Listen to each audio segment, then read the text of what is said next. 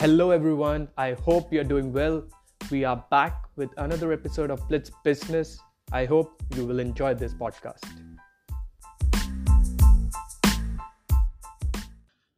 Thank you, Ayushi, for coming over to Blitz Business. It's a pleasure to have you. Thank you so much, Ashish, for having me. Quite excited to be here. Wonderful. So, Ayushi, please tell us a little bit about yourself and then we'll talk about your venture. Okay. So I think my education and pedigree is a typical I am McKinsey kind of a graduate. I was a topper all throughout my school, and then similarly in my high school, in my undergrad, then I went to IIM Calcutta, graduated as a silver medalist. So I've been a very geeky person all along. And then eventually I wasn't sure what next. So I decided to join McKinsey because it gave you the opportunity to learn across various types of fields and organization to any other functional area and event and then also industrial sectors, whether it be banking, healthcare. So it was fun, and then eventually, after a couple of years in the corporate, I think a lot of people start thinking what next. And I also reached that stage about 6.5 years of working in McKinsey, having learned all the tricks of the trade, and then decided to jump on into doing Fable Street.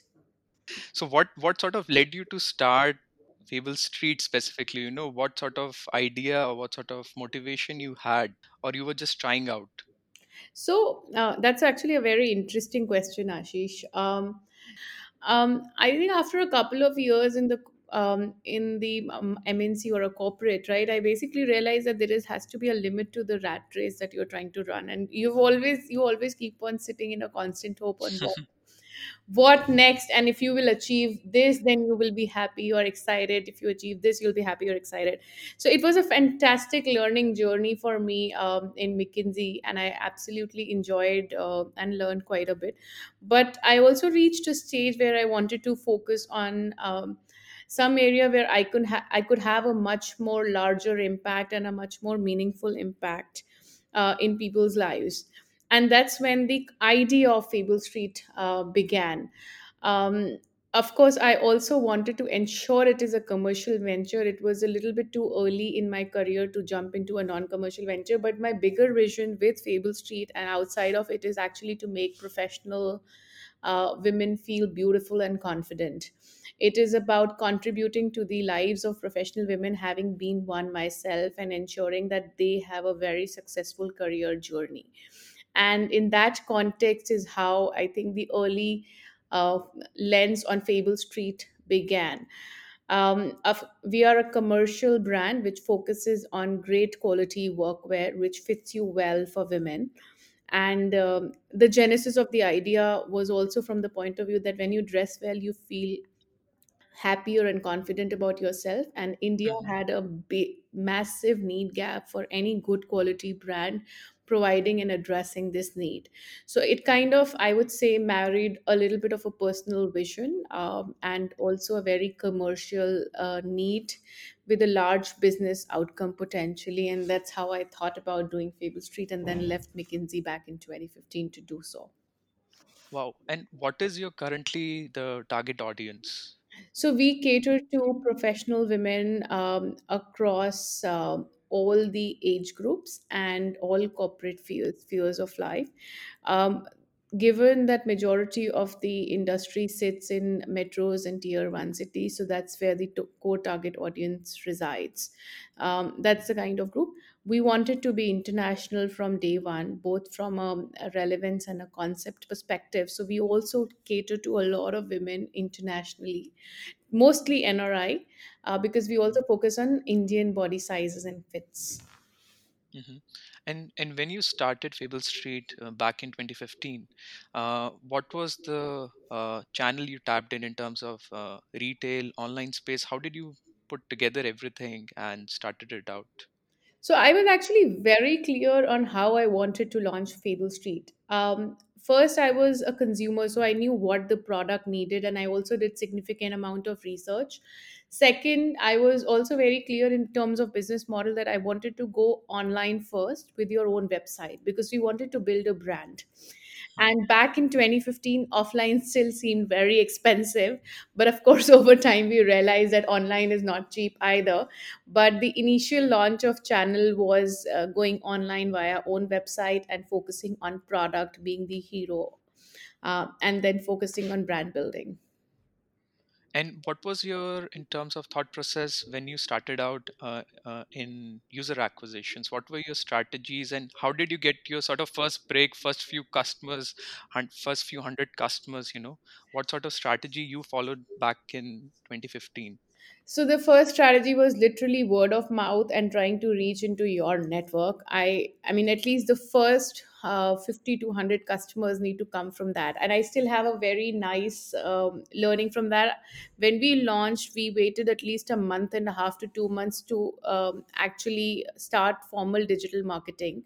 Until then, it was primarily word of mouth, getting early feedback, and then using our existing customers to drive more. In fact, the interesting anecdote I had to tell was we actually launched on 2nd of September 2016. And it started with me just writing an honest Facebook post about why I started it, and you can find it. It got shared so many times. I was quite surprised and got so much of engagement, and our website traffic shot up surprisingly to about 80 to 100 users live. And we never anticipated, like on day one, we were ready to crash. It was quite an interesting journey, but I think what I realized was that if you honestly try to set up something with a real need gap, at least you will get some early traction and excitement from the relevant consumers. So that was our approach to getting the first 100, 200 users. And I think at back in 2015, if I can remember correctly, Facebook used to, so if when you used to share a post, it used to appears on everyone's timeline, not like now, where it selectively comes in your timeline. So I think that might be also a little bit of factor, I played a think little bit so. of. I think so. But Facebook was very mature back then as well. Hmm. So some early algorithms of Facebook, where it will appear when there is engagement, were in place. Because when we started digital marketing is when we realized that it is really expensive. I think 2011, 2012 were early days when Facebook did not have those algorithms too much sorted. But we launched in 2016, which is about 4.5, 5 years back. Hmm. Back then, algorithms were mature. Wow. And It's then not, I so mean, they weren't as bad as today, but they were. definitely. And what was the so you started operating through online channels, and what was your first, when did you open your first retail outlet? So we opened our first retail outlet about a year back, exactly a month before COVID hit. So Oh. yes, we've had a lovely time with it, but we've had a not so great outcome of it, at least given the context of COVID.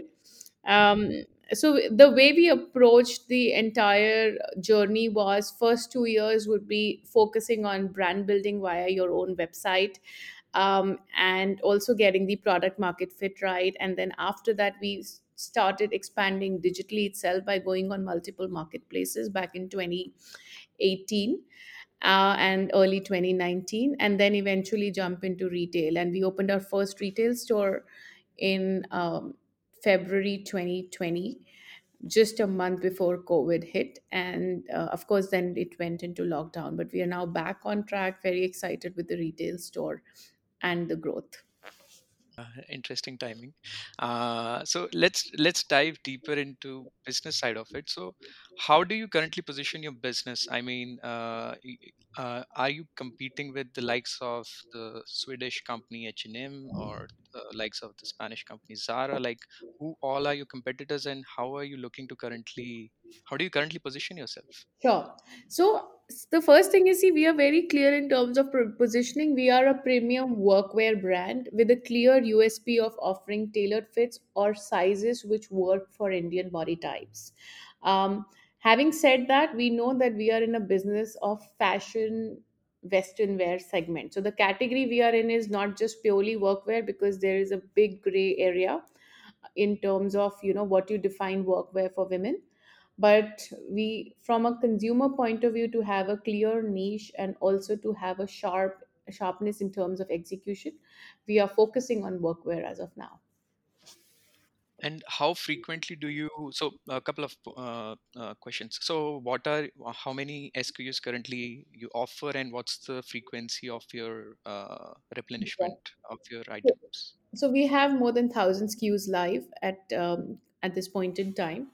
We typically refresh and replenish every 2 weeks. We would launch something or new or the other, just to bring in a little bit of excitement.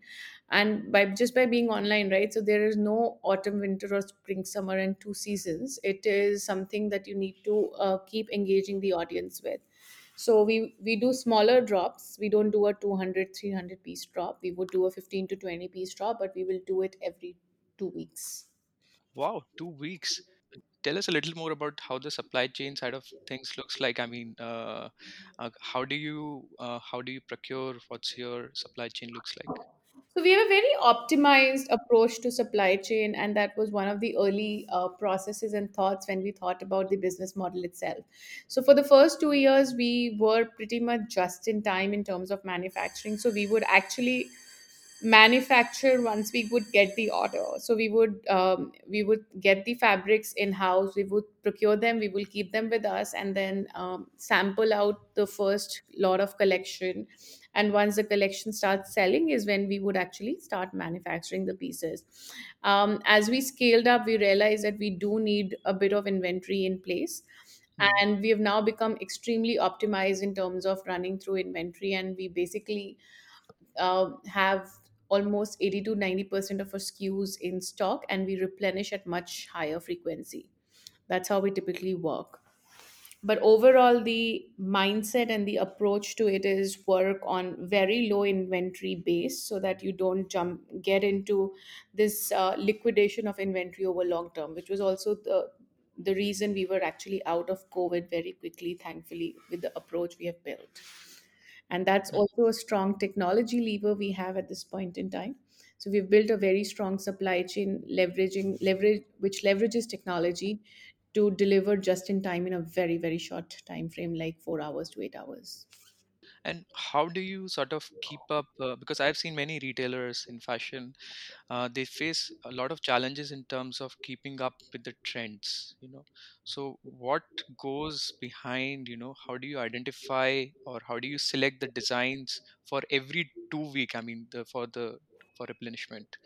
So that's an interesting question, right? I mean, I think that's a consumer proposition to be able to launch something every 2 weeks, and it's a conscious. But from a business point of view, we typically plan at least launches about 2 months out.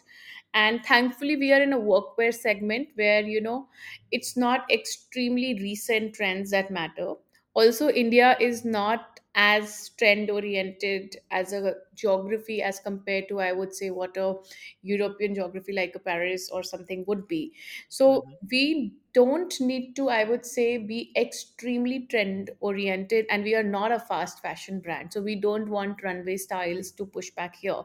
We are workwear, so we have to be conscious in terms of what customers are looking for and what needs are, and then marry a little bit of a design sensibility and a strong design ethos to it. So it's not a trend issue that we need to keep up with. I would say it's just about being on point and relevant in terms of seasons, timelines, concepts, and color palettes to think about. And that's something that you become smart, I would say, with time. When you started, Ayushi, coming back, going a little back, so when you started Fable Street, what was the sort of the most difficult aspect when you started out, just after quitting McKinsey? I think the most difficult aspect was actually making the product. It seemed very easy, right? There is a tailor at every corner for most of the people, right? So when you have a vision of a product in mind, and I wanted to ensure that there is a significant focus on high quality and sizing, getting that product out was actually really, really difficult. I was fooled by a bunch of fashion designers who I initially hired. I wasn't smart, and I had to really become extremely smart about the industry within, I would say, a very short span of time. I was really taken aback by how unorganized this sector is. I'm coming from McKinsey Consulting, where I would never carry any cash with me. Every my wallet is revolved around with credit cards, and then I realized market जाते हो तो हर जगह तुमसे cash माँगते हैं। I also realized how, I mean, I hate to say this, but the industry is fairly unprofessional until it reaches the organized sector. So it was quite overall a very, very hard challenge to do. Mm. And, so just saying that you have a concept in place is not the answer. Like that concept to execution was really hard. And with the focus on product. Other things, of course, there are challenges and which keep on happening across the journey. You mentioned you have currently 1,000 SKUs. Do you plan to add new brands to Fable Street or new categories of product, or you plan to stick to your current plan?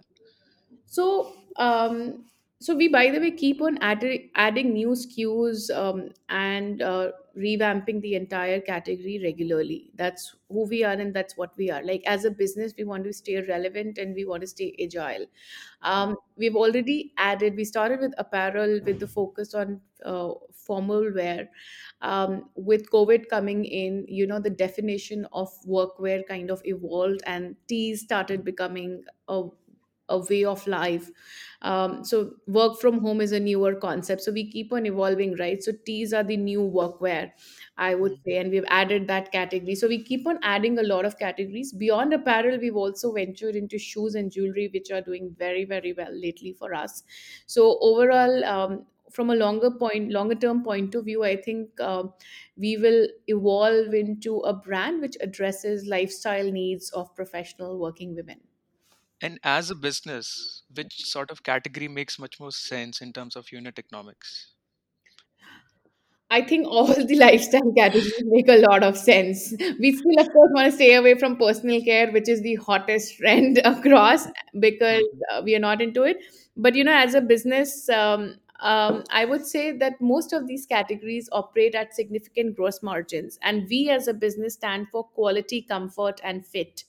And as long as we can deliver these three aspects to the consumers in any category, we will keep on adding it, assuming that there is relevance of the category and it falls in the brand umbrella and semblance of the brand. So, in your entire supply chain, all the components are in-house, or you have outsourced, like for example, designing or etc., or you're doing everything in-house? So apparel, we do almost everything in house, because that's how we set up ourselves, and we also do this custom fits and tailoring, which focuses on your body measurements. So we had to do it in house, and we still do it significantly in house. For all the other businesses like jewelry and shoes, we design them in house, we sample them with, and then we work with contract manufacturers to deliver the outputs and products for us, which is how a typical industry or a brand would operate. You have raised funding from Fireside Ventures, I think approximately 21 crores. Just walk us through, what led you to raise capital? What was sort of your vision in mind, why you wanted to raise capital? Sure. Yeah. Sure. So it takes about 6 to 8 months to raise the capital. Anyone who's hearing and people who are new to it should know. We were Hmm. fortunate that we could manage to raise it in less than 2 to 3 months. The objective for raise was that as a business, we've set up the business to be profitable, and all the core aspects of business, which is COGS, operations, and marketing funds itself. And we were back then in the zone to scale up, and therefore we needed funds to scale up. So the future funds that we ended up raising were focused from a scale up perspective and investing in tech, inventory, retail build out, as you saw that we opened up our first store last year. That was the objective, and of course the team to deliver across. That's how we thought about the fundraise and the logic behind fundraise. What else would be helpful to know about the process? I can run you through a process. It's fairly long. So let's start with in term sheets, for example, or in any aspect of the fundraising which you found sort of challenging, or in terms of touching on different aspects from deploying capital, for example. So, we were fortunate that we had a bunch of term sheets with us, which was also good to know that the business was doing well and there was a lot of outside and external investor interest. So that worked quite well in our favor. But having said that, when you touch the topic of term sheets, it's a very difficult topic because, like any founder, you're quite new to these terms and so much of complications and so many legal jargons. It's not funny. So, term sheets was a fun but a long process for us. Once we had the term sheet, like going through each and every clause was quite complicated. And I would urge anyone and everyone to have a very strong legal counsel to assist you. The intent is very good from both the sides, from the founders as well as VCs, but term sheets can become fairly complicated if you're not expert at that. So, but that was an interesting process. It took me about 10 to 15 days to close on the term sheet, which is nothing but a 3-page piece of paper. And post that, actually, the entire process of due diligence takes a lot of energy and effort. It's intended again with the right purpose and actually helps the business really get in order, but it takes a lot of mental bandwidth. And during the fundraise, pre and post the fundraise, until you actually have the money in the bank, usually your bandwidth goes, whether it's a single founder or multiple founders. So please be aware that the business suffers for a period of time. Hmm. And Ayushi, there has been a trend into the market. So if I touch upon in terms of growth and profit dichotomy, so you mentioned, right, you quit McKinsey, that particular rat race, and to join this particular different sort of race altogether. So how does it work in terms of, there are certain targets, expectations which comes into the picture, right? To certain revenue expectations, etc., because you have injected certain amount of capital into the business, Yeah. which will be delivering x amount of revenue over the years. If those targets are not met, again you are required to raise certain amount of capital, etc. In your particular business, how does the current scenario look like in terms of, is it a profitable business? How does the unit economics look like, and do you plan to raise another fund anytime soon? So, I mean, in our case, and I would say in anyone's case, right? Typically, when you raise funds, as you rightly said, that it comes with a set of expectations and growth targets. By like one of the reasons we could raise funds relatively easily was because the business fundamentals were very strong. So our path to profitability has been very strong. Um, we have consistently been CM2 positive, so therefore the burn is primarily on the team which focuses on scale up. It's not about burn from an acquisition perspective. Our average order values were high, so therefore overall, the as long as the business fundamentals are strong and you're looking at the right growth and trajectory, it works well. um, for us, it's going to be a little bit hard to say much because after raising the funds we hit COVID. The only thing Mhm. I can say is that uh, the investors have been overall very supportive, and there hasn't been a lot of growth pressure in the early few months of COVID because the entire world was running through it. At the same time, we came in with very strong cost control measures upfront itself and focusing further on profitability. So we are now out of COVID and the risk area, not looking to raise funds immediately. We are Mhm. quite sorted for next 2 to 3 years to come. What is your strategy in terms of growth? Do you plan to have a truly omni-channel strategy, or you want to add more retail outlets? So we certainly intend to be omni-channel, and we have been online first D2C brand, and then eventually also expanded across marketplaces. So today, actually, about 95% of the revenue is from our online channels, both our own website as well as the other marketplaces like Myntra, Nykaa, etc. Um, so we intend to remain here and grow strongly over here. At the same time, we will go heavy into retail. I would say step by step. So we want to Mm. be truly omni-channel and really bring in the elements of omni-channel in the country which don't exist today, which is order online, pick up offline, have an integrated platform to see what's available online, get it in store, etc. A bunch of those things.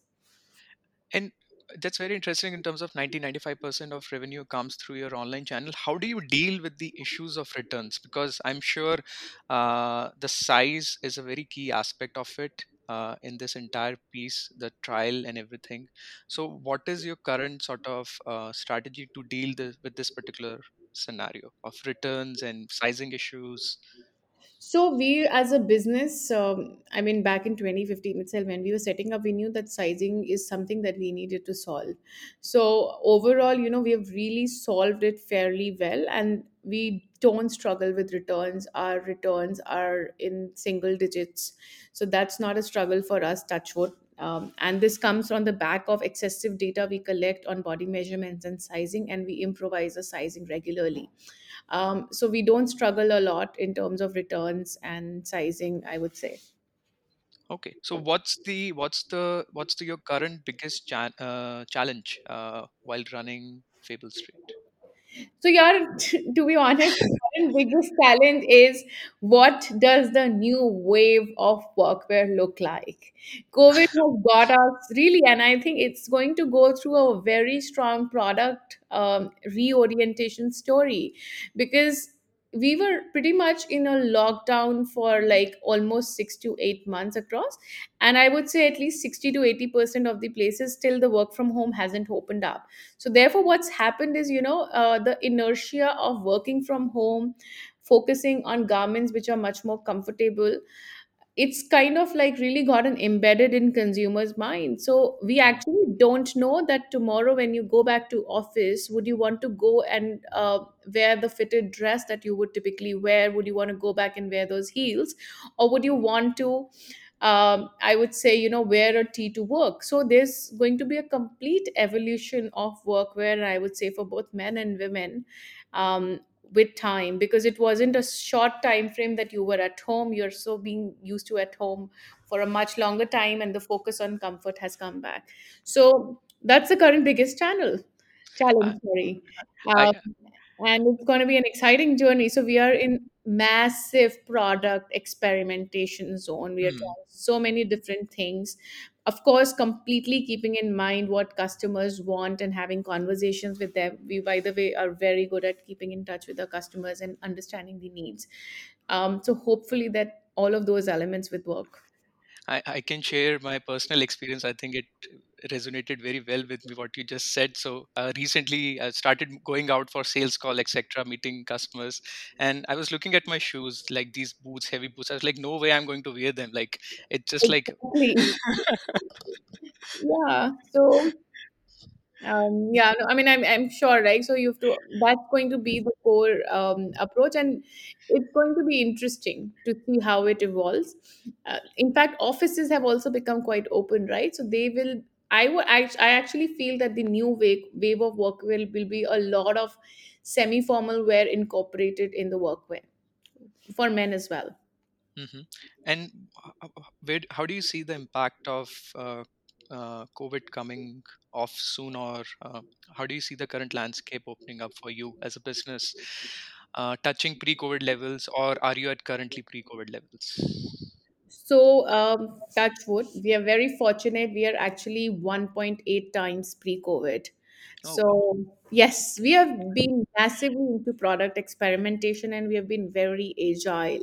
So, we were the first to launch work from home wear, and people laughed at it long back. But now there is something called as a work from home wear properly in India. We also incorporated teas, and then we were very strong on the winter wear. So we've kind of picked up and recovered the growth, back on track, and we are quite out of the danger zone.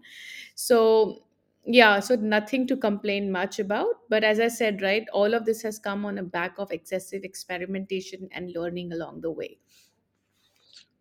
And in terms of so your uh, best-selling products, these are currently work from home Yes, teas. yes, Yeah. yes. In fact, as you rightly pointed out, and let me tell that what used to sell pre-COVID and what sells now, like only 40% of the business that, uh, or what we would sell pre-COVID sells today. So not remaining 60% is everything new that we have done and experimented with, like jeggings, extra stretch pants, and knitwear. All of that is actually much more relevant in the post-COVID era.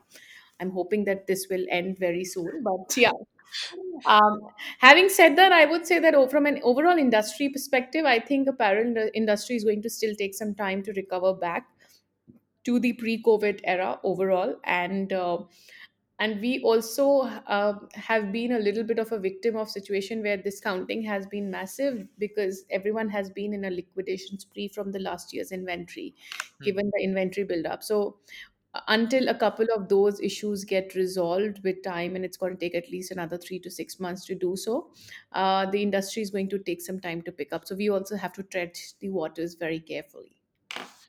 And how do you sort of do this sort of experimentation? Do you have focus group, or how do you come up with these different designs you mentioned? What has been the strategy? So I first of all don't call them designs; they're actually concepts because they have to be relevant to the consumer, and we focus a lot on functional details that matter to the consumers. So the way we typically do so is, so initially when the COVID hit, right, we had to believe our guts and intuitively understand. And we are a team of, I would say, in the entire corporate team of 30 people, at least 20 are women, right? So just to understand and figure out what are our needs is something as a process we go for, and that helps us intuitively understand what the larger group would want. And over time now, on the concepts and what we do, we of course not just do focus group, but we really go deep and do in DSIs, deep structure interviews with the consumers to understand how they spend their day and what comes in their lives. And that's how we get to know, therefore, what their needs are. Sometimes they are also not strong enough to articulate their needs, but we Mhm. eventually have to be smart to realize. So, for example, when we talk about work from homeware, right, as a concept it seems very easy, Mhm. and it's like, let's just make some easy breezy pieces and you wear pieces, and that's when you focus, right? But you have to really go deeper into a woman's life. So Mhm. work from home for a woman would mean, first of all, things like you are, as easy things like you are not going to sit in the AC environment permanently. So polyesters don't work, you have to focus on cottons. But then also thinking through, the way day goes, we were cooking our own food, so you cannot have longer sleeves, you have to have shorter sleeves. You would avoid wearing whites because your clothes will get dirty when you're doing five other things in parallel. You probably don't have proper work desks at home, so many times you are lounging around, sitting on a chair or sitting on the floor while you're working, right? So therefore thinking about extremely comfortable pants, elasticated waistbands. For women, divided skirts instead of regular skirts, because it's easier when you're sitting cross-legged for women. So really going deep into the needs of what women go through during the day, and then converting them into the garments that matter to them, is how we actually build that collection. That's why it was a truly work from home collection. And that's why it worked. I mean, and we are a very non-discounted brand, so like we sold that off and pretty much sold out of the collection, despite the entire world was on 60 to 80% discount. Wow, wow, amazing. A lot of thought process. Yes, yes, and it's about being just really smart and trying to understand what people are going through. Wow, wonderful. Um, so Ayushi, after starting from back in 2015 until now, you have understood the details of the business very well. So what will be sort of your suggestion, or let me put it the other way, if you were to start again, what would you have done differently? Yeah, it's a very hard question, and many people ask me that question, and I really reflect. It's very hard to pinpoint one thing, I would say. Actually, I mean, the real answer is that you don't want to be doing things differently, and I want to just continue the path the way I did so. If I were to really think hard and say something, then I would say I would try scaling up even faster than what I tried scaling up with. Um, and maybe probably have a co-founder. Oh, so how do you okay, let me pick the second piece first. So do you plan to have co-founder anytime soon, or Yeah, right now we are like too long into the business, but my entire team actually, which has stayed with me for like almost since the inception, is like a co-founding team to me. So now there is a lot of comfort with this entire team. So there's no reason and no need for a specific designated co-founder title. Mhm. But it just helps because of the challenges and the struggles you go through alone as an entrepreneur. It just helps if you had a co-founder. So that's where I came from, that why Mm. not have that. COVID has been a testing time for any founder, and actually in any shape and any business, right? And it becomes really mentally stressful as well. So it just helps if you have someone to bounce off the ideas and thoughts with. Definitely. I mean, I absolutely agree with you on that particular point. Having co-founders helps a lot for sure, because the journey is full of ups and downs, and it's Yes. good to have and share the experience and come out of it much stronger. So you mentioned in terms of scaling much more aggressively. So what sort of idea you had in mind in terms of maybe raising capital earlier, or uh, what sort of things you considered you could have done I think the differently? biggest thing was that, after a while, once you start running the business, right, you do get impatient for it to scale.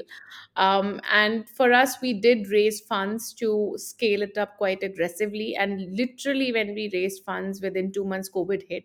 So I would say a little bit of an external situation as well. But overall, I would say that once you do have the product market fit right, which we kind of established by between 2018 and early 2019, then we should look to scale significantly and at a much faster rate. Capital has to come in sooner. And then of course you need to run and go all out across channels. So how do you quantify in terms of there is a product market fit? I mean, different entrepreneurs have different definition for their product, but for you, what was the moment, you thought, okay, this is what, this is really working. So for us, I mean, when we quantify, right, I think we saw that we kind we scaled up from year one to year two with all the core business fundamentals in place. Like, so for example, when you have the early 100 consumers, if your average order values are 4,000, 5,000, sometimes you worry that, listen, when you scale, it will become 2,000 or something around it, right? You keep on thinking that, the first users are much more experimenters and everything around it. So there has to be a minimum mass of consumers, and there has to be a little bit of a clear frequency or data to support that this is staying consistently as a metric for you. So we waited for about, like, after first year, right, we waited for a full year to fully think through and understand that, core metrics. So for till date, across last 4.5 years of business, more than 40% of the monthly revenues come from repeat customers. Our average order values have held or actually have gone up across the years. They have never gone down.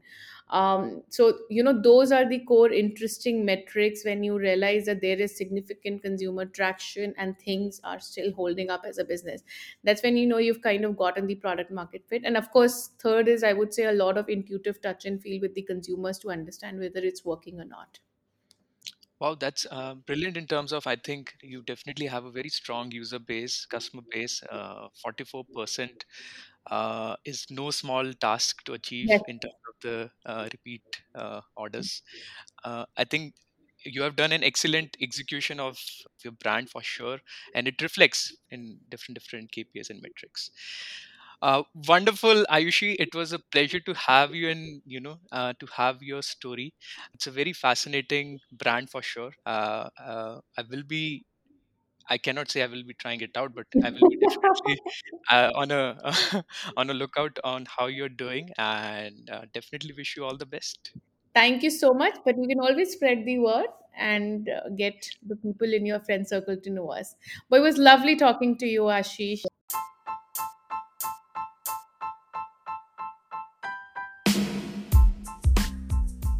Thank you for listening. We will be back with another episode of Blitz Business. Stay tuned.